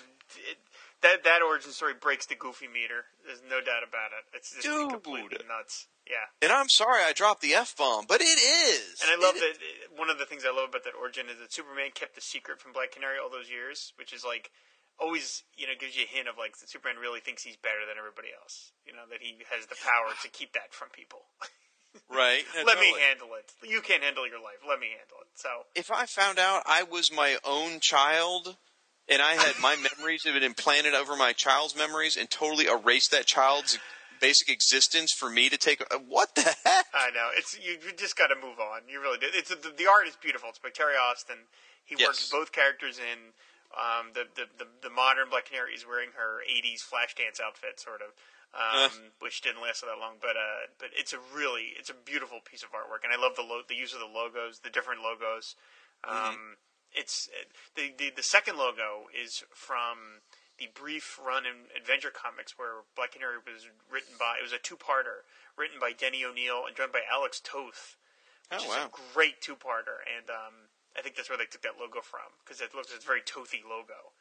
Well, I was going to say the first logo on the left, actually, sort of a stylized version of that was picked up when she had her series in the 90s. Yeah. That's always been her basic logo throughout the years. But then I guess they just wanted to give her a different one for the second character when they had them next to each other. So. It's like I've always dug this drawing, and I'm one of the few people that actually like that 80s costume. I think it's a nice snapshot of the 80s with the big white boots and stuff. But now sitting there looking at it, I'm like, why do they both have their legs up on the logos and like, it's almost like a, hey, look at my crotch sort of It picture. has a little bit of a Playboy layout when they had like twins or something. Yeah. Not that I'm familiar with that. Right. Next is Black Condor, drawn by Jerry Ordway, which means it's perfect. The face on Black Condor is amazingly cool. It's an amazing drawing. Now, if you take the time to read the text, and I don't know about yours, in mine it's like the print got real weak. This happened every so often on Who's Who, where like the black ink didn't come through all that well on the page, and some of the words are hard to make out. I don't know if you had that problem on yours or not. It a did little on mine. bit, yeah, some of it. But here's where it gets. I'm really kind of glad Black Canary and Black Condor are on facing pages because here's where again some of the crazy multi-world stuff. Actually, both of them. Black Condor. He's from Earth 2, then Earth X, then Earth 1, then back to Earth X. I mean, it's crazy. And my favorite part about the Black Condor entry is he's raised by unusually, I can't even say it without laughing. He was raised by an unusually intelligent race of condors. Not your usual smart condors. These are extra smart condors. I mean, I've heard about Tarzan and the apes, but come on. And then he assumed the role of a senator that he just happened to look like. I mean, there was some crazy sauce going on with this Black Condor. In fact, I think it's pretty apropos. The first comic he appeared in was Crack Comics. So yeah, it's yeah. I don't have anything to add to that, so I'm just gonna. It stands on its own, my friend. It sure does. The logo. I want to mention the logo is gorgeous. It's a very 40 style logo. That's cool. Yeah, I like that. Really, really nice. Again, this is a way of making kind of what could be kind of a doofy old character look really quite compelling and interesting. Mm-hmm. Next is Blackfire, which is a villain from the New Teen Titans, and of course, drawn by George Perez. Gorgeous drawing. Yeah, I think that's what Starfire's sister, I believe. Yep. Yeah, Starfire's sister. Her evil sister. Evil, well, of course, evil sister. But yeah, it's a very nice drawing. The background is fairly sparse. It's pretty much just a space background. It's more of a design thing than it is anything else. Like Perez, George Perez is known for like sticking 75 characters into a small space. Here, he's not drawing anybody. It's kind of unusual. But here, it's just a pose and then some backgroundy stuff. But there's a lot of detail. I mean, it's simple, but if you really look, he did a lot of detail. There's the star patterns, and there's a lot of stuff there. I'm just saying it's unusual that it's not people. I'm looking at the Kirby crackle. I'm looking at her hair. I'm looking about every single one of the tiny little jeweled things around her face piece. Mm-hmm. Her cape's got all this ornate patterns. I mean, he put a lot into this drawing, and all right. I'll go into this later when we get to the S issues, but I despise Starfire. Okay. A lot. Okay. And everything to do with her character. That includes Blackfire. Now, I will say, though, artistically, Blackfire is a really cool-looking character. And sexy. She's sexy and cool-looking, and this drawing is awesome. And those black high heels, and it's working for me. It's nice. Let's move on. Probably for the best. Next is Black Hand, drawn by Gil Kane, an old Green Lantern villain. So it makes sense. Or the huge character from Blackest Night. Yes, I've said, see what he can do. He can dust somebody off and make him a real badass. Here you see him zapping Green Lantern with his the green black handy ray thing. No, it like sucks Green Lantern energy and stuff. Oh, is that what it does? Okay. That's one of its abilities. Yeah. I like his magenta triangle on his chest. Signifies for different things nowadays. All right, now you tell me, is this a good Gil Kane drawing? Yes. Really? Yeah, I like it. Even the black hand in the background? Yeah. In the surprint? Yes. With the big goofy ears? Yeah, he does have big ears, but so what? I'll say the face in the background, a black mask without his mask on, is a great drawing. Mm-hmm. The rest of it, it's okay. Not there for me. I'm not here to convince you. Okay. I think it's interesting that one of his shticks is, I was reading this because, I was interested because, obviously I read Blackest Night and everything too. But one of his shticks is he likes to use cliches. He says his single affectation is a fascination with cliche sayings, and he has based many of his crimes on these old adages. Something Jeff Johns did not retain. Yeah, he just sort of ignored that. We got rid of that. Next is a 2-page. It's interesting. It's 2 different listings, yet it's kind of one listing. Blackhawk, and then the other page are the Black Hawks, drawn by Dave Cockrum and Murphy Anderson. And it's kind of a neat little bit of the format busting because it is. He's into the border. Oh, he is into the border. There you go. He's over. There you go. Thank you. But it's done as 2 different listings because they both have their own sets of borders, but yet it's clearly one image because Blackhawk is looking off the page at the Blackhawks who are charging behind him. Oh yeah, he's calling them. That's what that hand means. Come on, boys, let's get those ratsies. So it's a neat way of it's 2 different listings, but it's also one listing. So I sort of like that they were already. We're already on book 2, and we're already sort of busting the format a little bit. And also, you see the surprint image is spilling over into the text. There's the woman behind him there, who's Domino, I believe, and she is with her rifle, her machine gun, and it's popping into the text. So, and this is just in the beginning of desktop publishing, so that might end up being the easiest thing to do. I will take back last time. We had talked about Kurt Swan, and now I will say inks by Carl Kiesel's interesting, and we also talked about Murphy Anderson. And I will say that Murphy Anderson over Dave Cockrum in this sort of non-superhero type work is really nice. Yeah, that's why we've talked about on the Fire and Water about George Tuska. I know you're not a fan of George Tuska, but there were a lot of guys that were really good comic book artists, but just not good at superheroes. Mm-hmm. And I think Murphy Anderson is kind of like a guy that was better at other things, but of course superheroes that was what everybody was doing. So they got they got forced onto doing some books that maybe were not their strong suit. I'd say that about Don Heck. Like that too. I think just guys better at other things. Yeah. So it's a nice dual listing. He's got the Blackhawks, Stanislaus, Chuck, Olaf, Hendrickson, Chop Chop. I was gonna say there's your racial insensitivity moment, folks. Chop Chop. We're gonna move on with that one. But anyway, the Blackhawks had just gotten revived in their own book again, because there was Spielberg had optioned the movie, and DC wanted a Blackhawk book on the stand just because Spielberg had optioned the movie, which is why the book got revived. It obviously didn't go anywhere, but this is why the Blackhawks got as much attention as they did, is because DC thought, oh, there might be a movie in this. So. Yeah. And then the Blackhawks actually end out the book because they get their own page of the Blackhawk plane and the Blackhawk Island, which to me blows the Batcave away. The Blackhawk Island, they have their whole island. I mean, that's a playset. That is going to be submarine pens, hazardous material storage, long-range search radar. And you know what? They actually may have been thinking playset when they did this, because if they're thinking there's a movie coming, this could have been designed as a prototype. You know, it could have almost been for the film production crew, is what they were kind of imagining. They could hand it as a, say, hey, here's your movie set, or here's your toy set. Yep. Absolutely. I'm sure. The G.I. Joe toys were going at this point, so why not? Why couldn't you do a Blackhawk line? Sure. Yeah. Yeah. It's a great set. I mean, the Blackhawk Island existed since the 40s, but I'm sure part of the reason they wanted to give it this much space, maybe for that exact reason. So. And it would come back in other stories. I'm trying to remember if it was a comic or a cartoon where there was a big thing where they had to go race to Blackhawk Island. Well, it was on Justice League Unlimited. That's what I was thinking. Yeah. Okay, yeah, they had to go to Blackhawk Island to find something. Yeah, cool. Yeah, absolutely. So that's the final page of Volume 2, and then the inside cover is the previews, where these characters can be found. As we mentioned in the previous issue, when you see some of the covers. They in the first issue, you see something like 24 covers, and you basically just see the logos because they had to fit so many in a small space.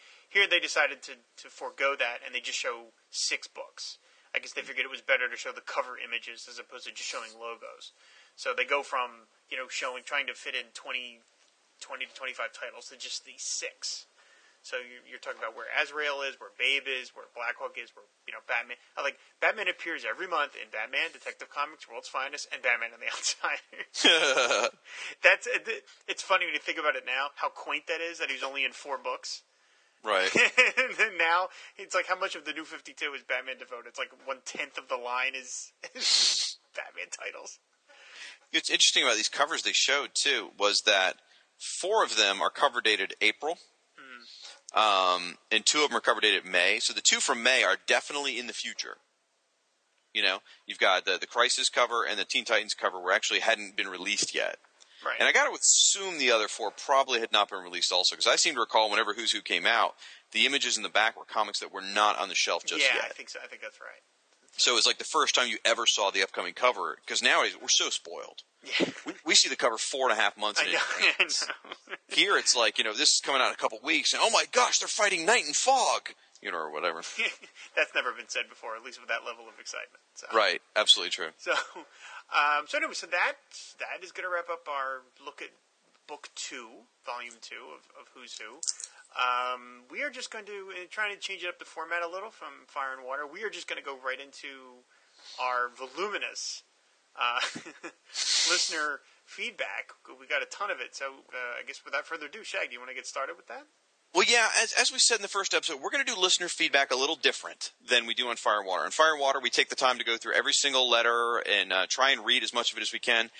Given that Rob and I have been talking, I think now for 2 hours. We're at the 90-minute mark, yeah. Yeah. And that this is sort of a different show. We're still going to make sure we acknowledge everyone. And by no means do we want to discourage comments and feedback, because what we're seeing so far in Who's Who is the biggest amount of interaction is happening over on our blogs, which is AquamanShrine.com and FirestormFan.com. We're going to post, and this is maybe where you found it, we're going to post an entry that says, hey, the new episode of Who's Who's up. And there is a tremendous amount of back and forth going on between y'all, the listeners. And, there's no forum per se, but the comments is serving almost like a forum where you guys are having conversations about this. And I think that's awesome, y'all. That is so cool that you guys are chatting with each other about Who's Who, sharing your thoughts on what either the entries or the issues or Rob and I's nonsense, whatever, or arguing with each other. It's great. So definitely visit FirestormFan.com and AquamanShrine.com. Jump in on the comments, share some of your thoughts. First thing I do want to read, though, is we asked last episode to say, hey, folks, send us your origin story with Who's Who, how you came across Who's Who for the first time. And I wanted to go ahead, and we did get one of those from our good friend Siskoid, who says he's the world's biggest Who's Who fan, but he's glad for the competition of the podcast, which is great. He runs the blog, Siskoid's blog of geekery, we should mention. Yes, and it's a fantastic site. You've got to go visit it. There's so much. I mean, everything he writes about is in my wheelhouse. It's astonishing. So I absolutely love it. So he wrote, I'm about Rob's age, so I must have been 13 when it first came out. And at the time, I'd gotten the last 2 issues of Marvel Universe, the pre-deluxe edition. I was such a nerd, I initially hated that Who's Who didn't have the exact stats and how much any character could bench press. But because it was a quicker read with better art and more characters, it soon became the favorite encyclopedia series. I read or flipped through number 1 so many times, it's literally falling apart. At my nerdiest, I would give my gang of friends superhero identities for the month, like some kind of Who's Who Dial H version of Cowboys and Indians. That is cool. I like that. That's awesome. I still miss doing that, and I miss the series in any form. But comics are superior. But he says, the comics are superior to the loose leaf. So I agree with that. And he gave us a lot of other feedback on stuff. And by the way, he's the one who's responsible for making me and Rob realize we hadn't mentioned the yellow bubble borders yet. Yes. So thank you for that. All right, I'm going to run through real quick and give shout-outs, and then Rob, you jump in here. Well, Frank's the first person we're going to jump in and talk about. So thank you, folks. And again, forgive us for not reading every comment, but we are just going to make sure everyone gets acknowledged and keep up the feedback, folks. It's great. Caffeinated Joe gave us a comment over an Aquaman Shrine. Thank you. Oren's dad, awesome. Diablo Frank, I did want to jump out. He corrected us on something. We said the official handbook of the Marvel Universe was pretty much a contemporary of Who's Who, when Frank noticed it actually the first run of, as he calls it, Uhatmu, the original run of Uhatmu ended 11 months before Who's Who number 1. So that sort of lends some thought to that the apocryphal story that DC had the idea first and Marvel stole the idea from them, there may not be a lot of truth to that rumor.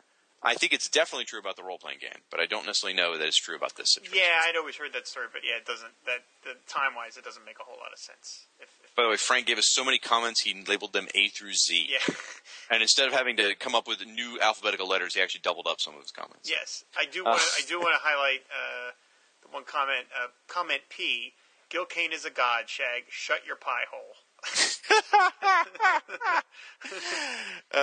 He goes on to say down here, he's comparing the Rick Hoberg to Gil Kane art.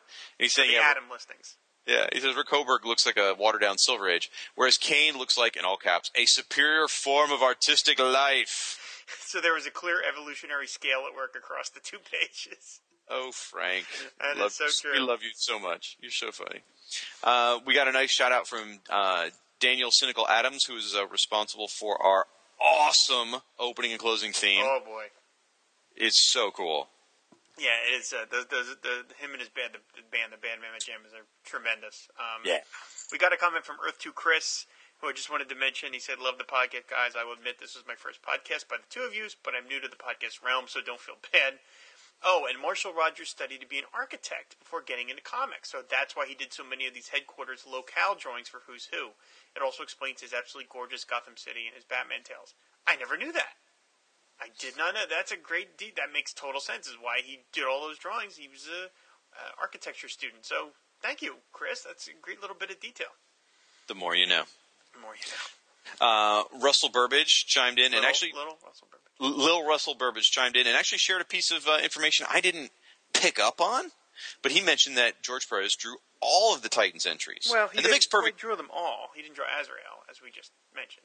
Well, but Azrael appeared in the post-Perez era. Yeah, that's true. By then, Perez was not the only artist drawing that. Yeah. So he drew the core characters. Yeah, and I never, it makes sense. I didn't really pick up on that he drew all. That's great. And then we got, and this is where you see some of the conversation go back and forth. We got more comments from Caffeinated Joe. So, it's just great. Everyone's jumping in. Over on Firestorm Fan, we mentioned Siskoid. Frank's also commenting there. He made a good point where he said, one of the reasons why Uhatmu was better is because it still exists. It's still around today. And that Marvel cares about their continuity, whereas DC's running away from it. And I thought that was, it's an interesting observation. Mm-hmm. So, Luke Giaconetti. He, gotta get new jokes. Yeah, that's an old Fire and Water joke. Sorry, folks, but he sounds like a bad boy cop. Anyway, surprisingly, there's a lot of love out there for Angleman.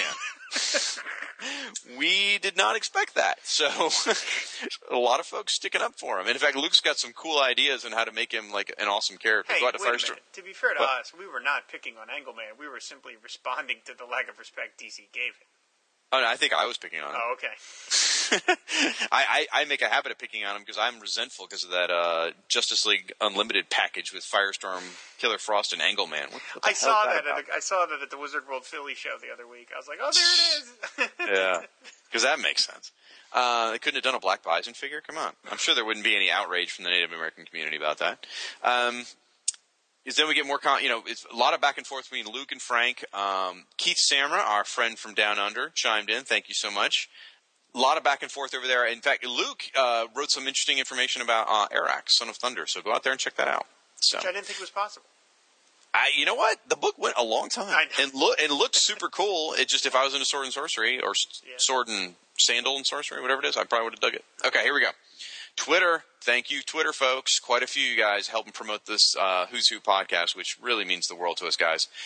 Thanks to Bauhaus45, our friend Hector Negrete, Corey Hodgson, which is High Rock, Luke Giaconetti, L Jacone. There you go. Our buddy Raul Cotto, verified. The real Raul Cotto stepped in. Mas Fuego, who wants us to know that not only is he an Aquaman fan, our Firestorm fan, he's also an Aquaman fan. Paul Bowler, who's a good buddy of supporters. Siskoy, thank you very much. Luke Dabb, the most dastardly creative man in the world. Dabb Creative. Charles Bernard, CCB 1212. Lee Novak 16. Alan Middleton, who's Professor Allen.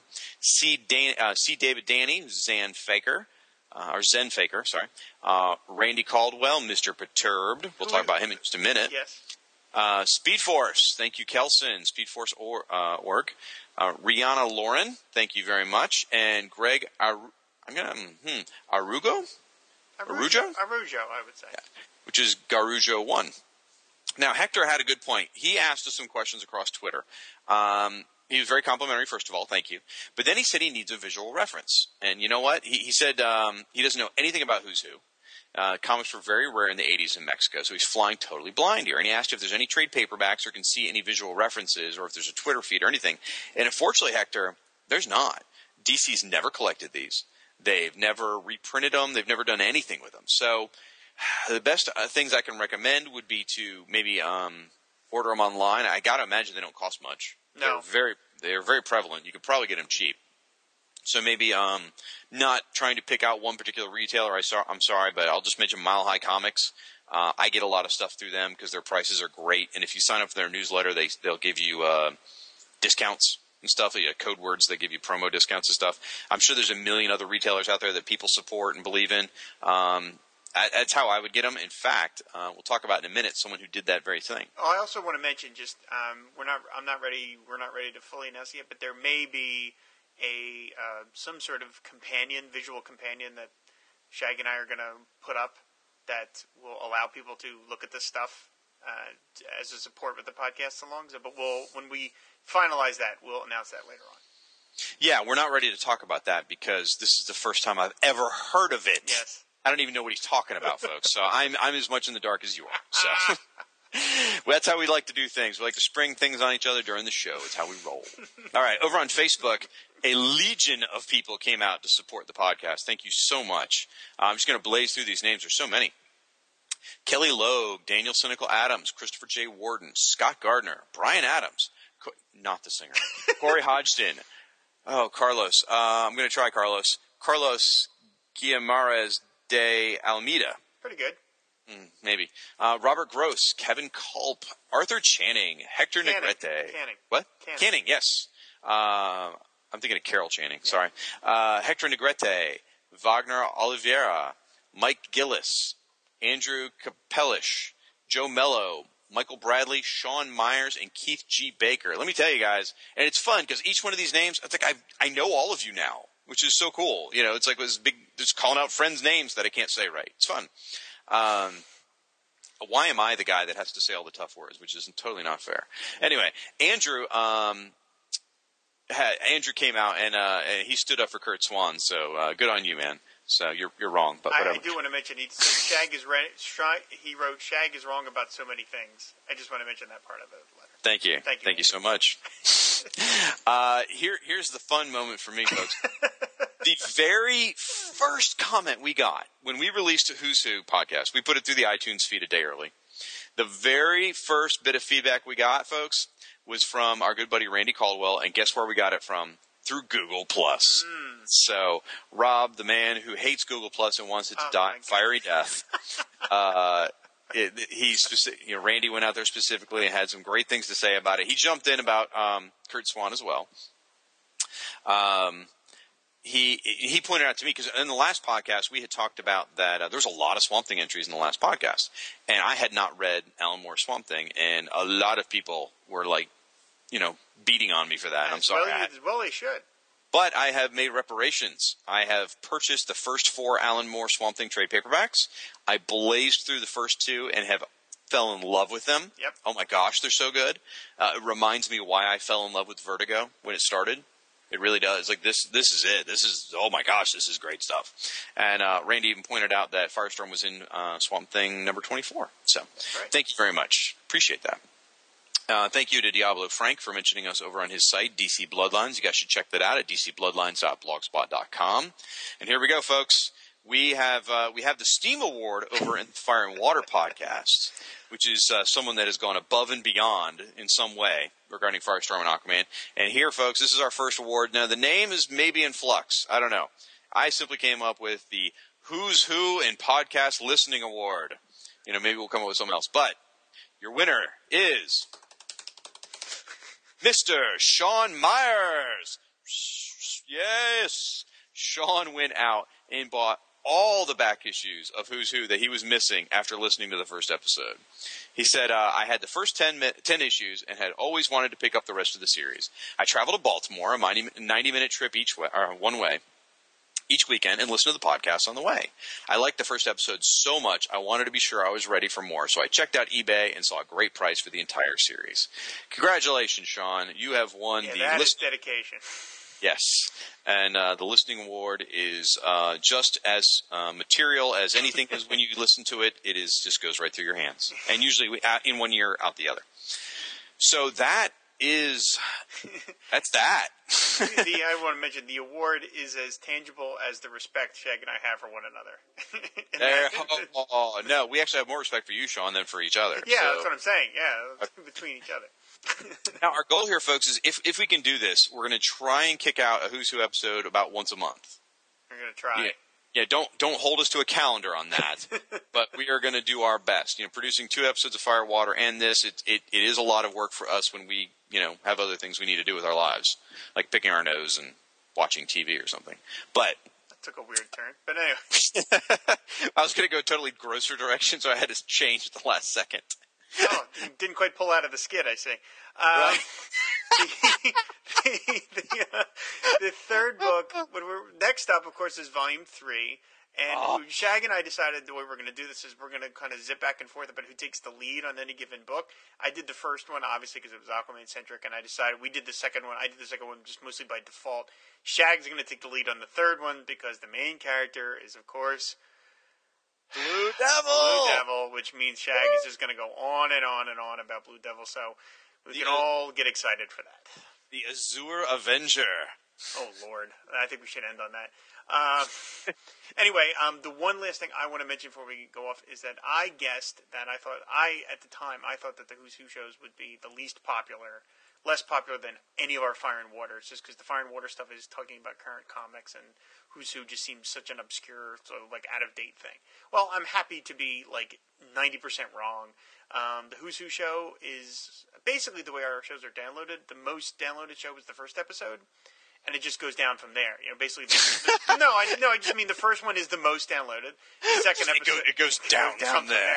But I mean, I think people tried it out. Yeah, people tried it out, and I just think that the shows are being listened to by people that are just discovering the show. They're listening to them in order, even though you don't really need to. But they're listening to them in order, so they're listening to the first one first, then the second, then the third, and that's for the most part. That's in terms of the ratings is how they go. So the lowest rated Fire and Water is basically the newest one.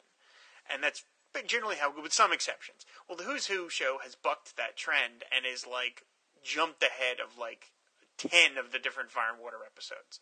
So obviously there is a bigger audience, or at least a different audience for the Who's Who shows. So I'm very happy to be wrong about that. I didn't think that would be the case, but I'm happy to be wrong. I want that as a soundbite. Good for you. So.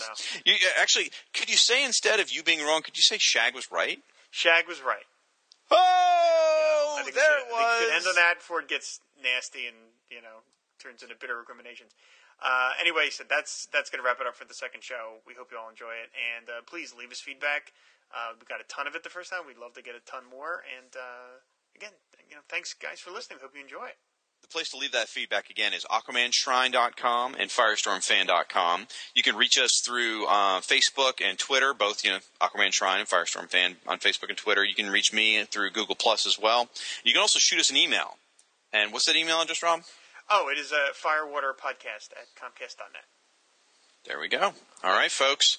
That is it for this time, and we will talk to you with Fire and Water soon, and we'll talk to you with Who's Who in about a month. All righty. See you later, guys. Bye-bye.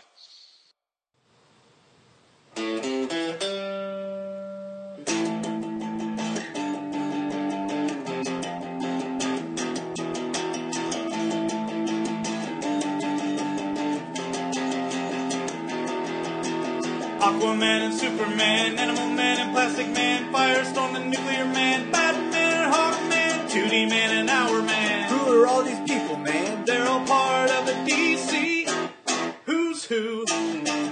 Ultra Boy and Booster Gold, Lightning Lass and Hippolyta, Phantom Stranger, Etrick and Arisia and Woozy Winks. Hey. What? What about that one guy? What guy? Mr. Pretzel, Mr. Lipstick, Mr. Mitzelfuzzle?